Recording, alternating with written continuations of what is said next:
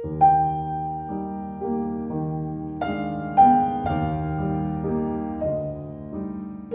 迎来到普罗的喃喃自语。不论你在何处听到这个节目，都可以到 First Story 这个平台上面找到我的频道并留言回馈。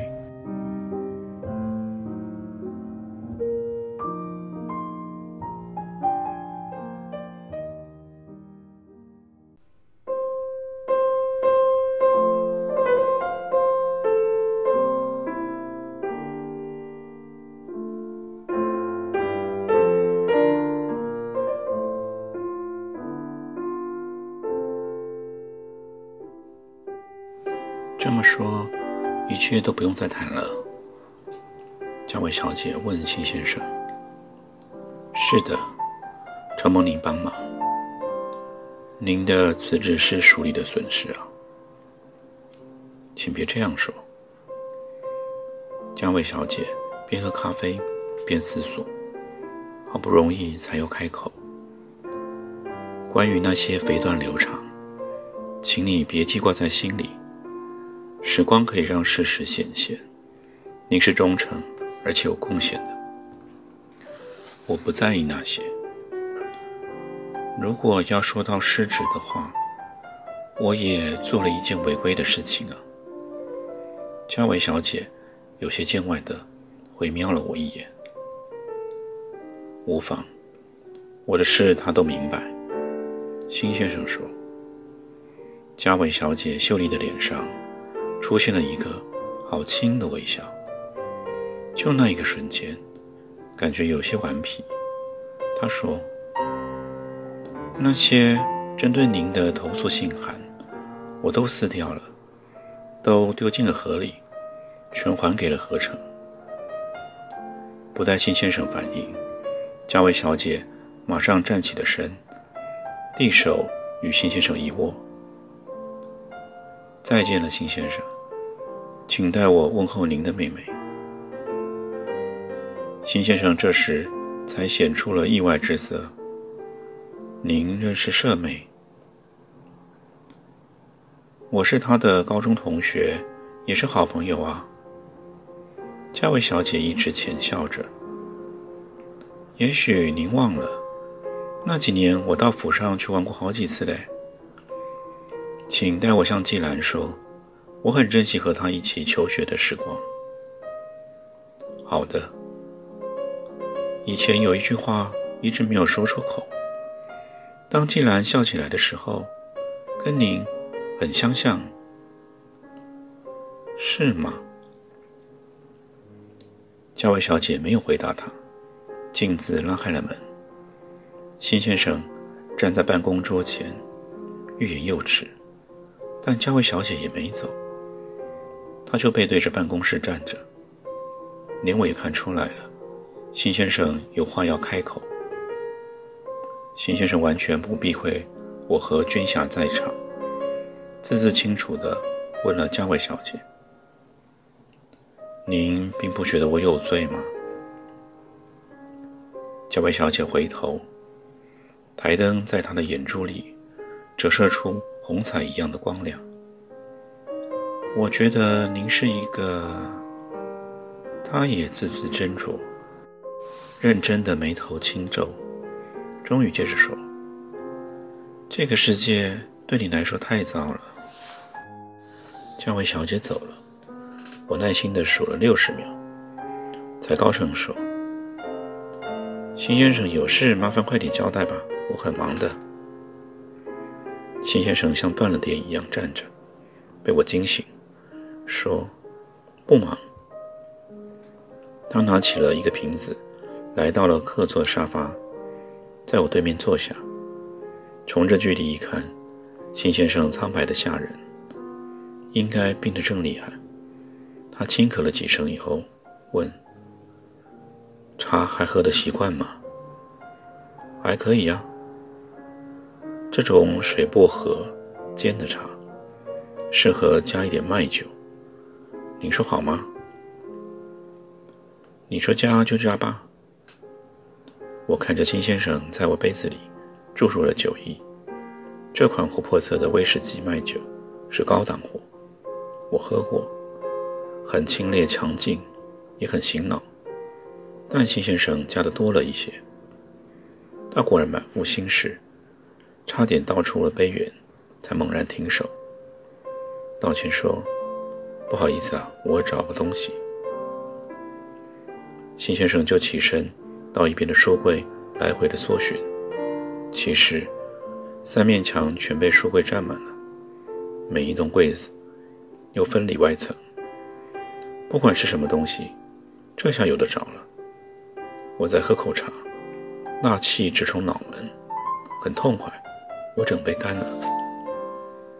辛先生捧着一本看起来是精装版的书走了回来，重新坐在了我的面前，为我斟了新茶，添了酒浆，然后他用手慢慢地擦拭了书本的封面。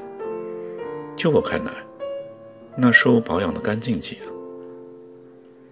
辛先生像是漫不经心一样翻动了书页，边说：“我知道这些年来您一直在观察我，也知道您的心里对我大约是什么评价。辛先生，我跟你保证啊，您绝对不是普通的大垃圾。茂人先生，舍妹你应该认识吧？这样文绉绉说话我受不了啊。既然小姐我熟得很，她对我的影响很大。”是的。辛先生手上的书页分落，终于停在了一页上头，那里夹了一张照片。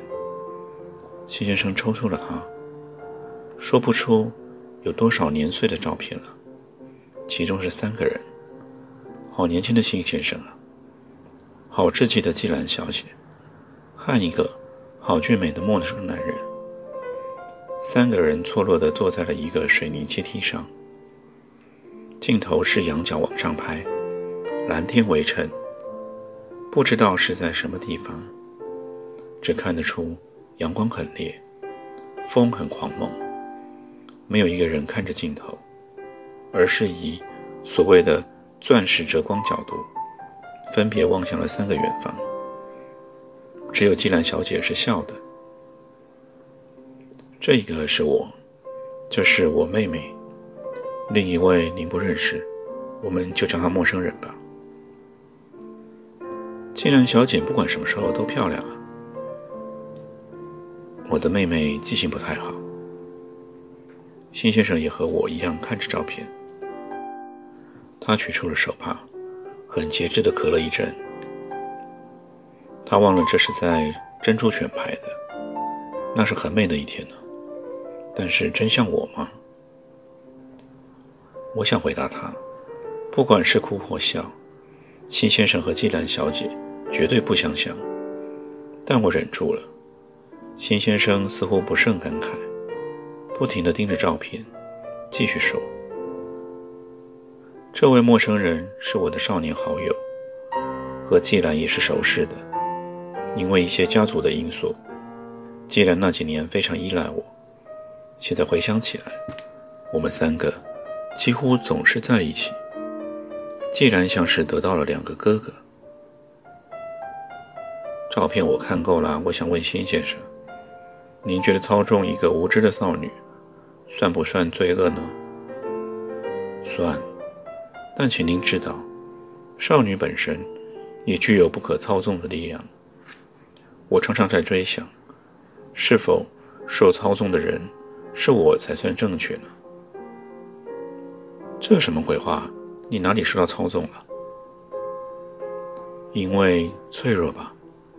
2个自私的男人和一个有勇气的少女，我说不出主控者是谁。”“随你怎么说，我希望你跟军霞马上停止。”我说。军霞凛然往我们这边看了过来。“已成的错事无法逆转。我说的是舍妹啊，我在说的是南希呀。我只愿意给她最好的生活。”“放屁！你利用她年少无知。”“是的，我利用她的年少无知。我没有办法接受这种错乱的对谈，尤其是跟这位看起来病极了的辛先生。我怔了几秒，忽然想通了，辛先生是在故意拖延时间。只伸手往怀里一掏，我震惊地跳了起来，翻了整张桌子。你们这两个……我一时找不到了措辞，口袋中的诊所钥匙已经不翼而飞。南希怕走了，我的钥匙啊！君霞从窗边忽然站起，向我欺身过来。这个不知道犯了什么罪的该无期徒刑的歹徒，这时候看起来特别孔武有力，特别的杀气腾腾。我紧绷了全身的肌肉迎向他。君霞拒越过了我和辛先生，拉开门跑了出去。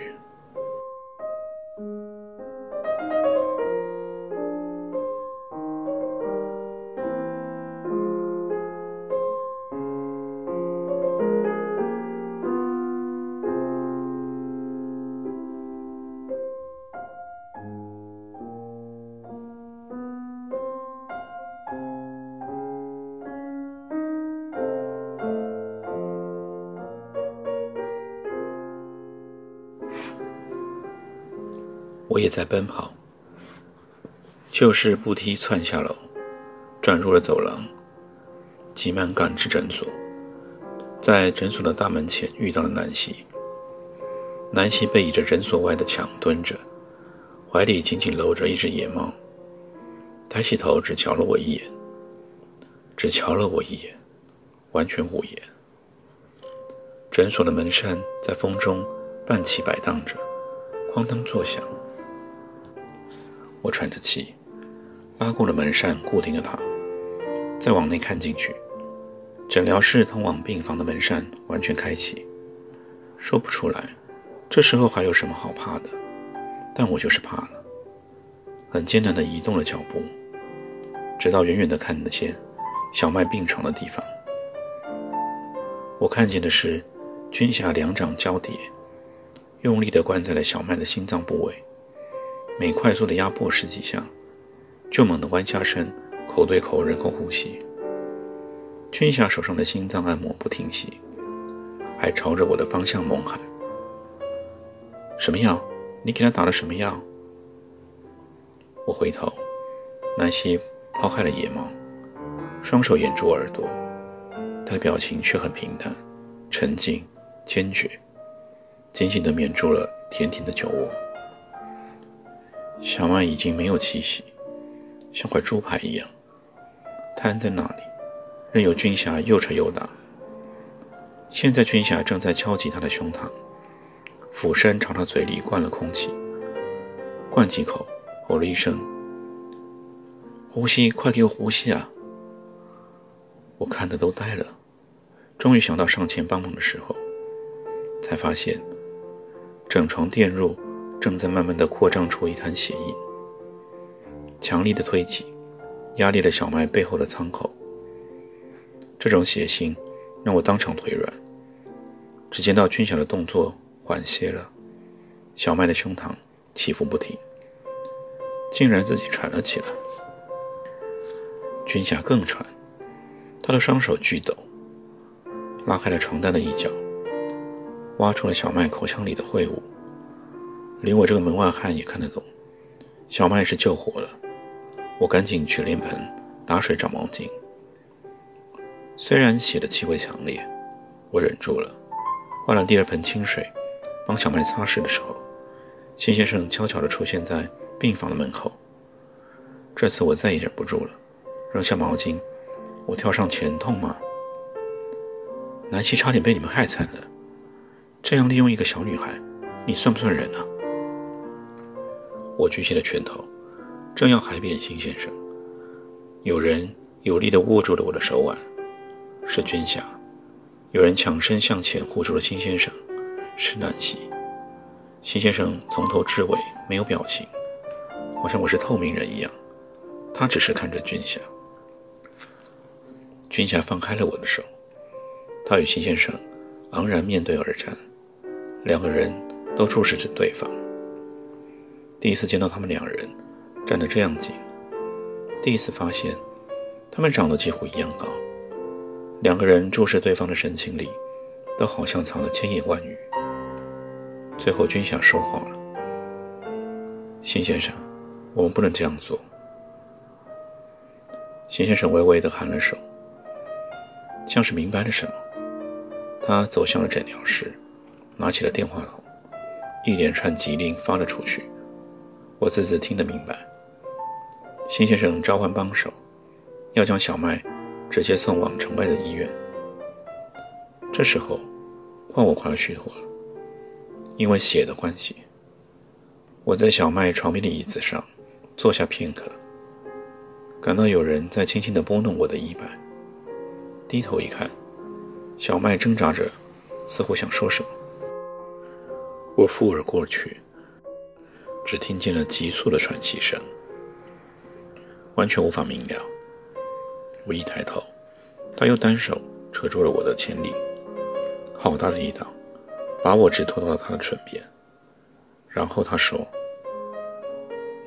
你们都直接练好吗？我真是受够了。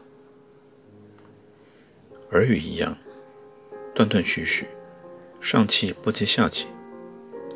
从他说出了第一个字开始，我就脸红，直透到了耳根。那是我第一次，也是最后一次听见他真正开口。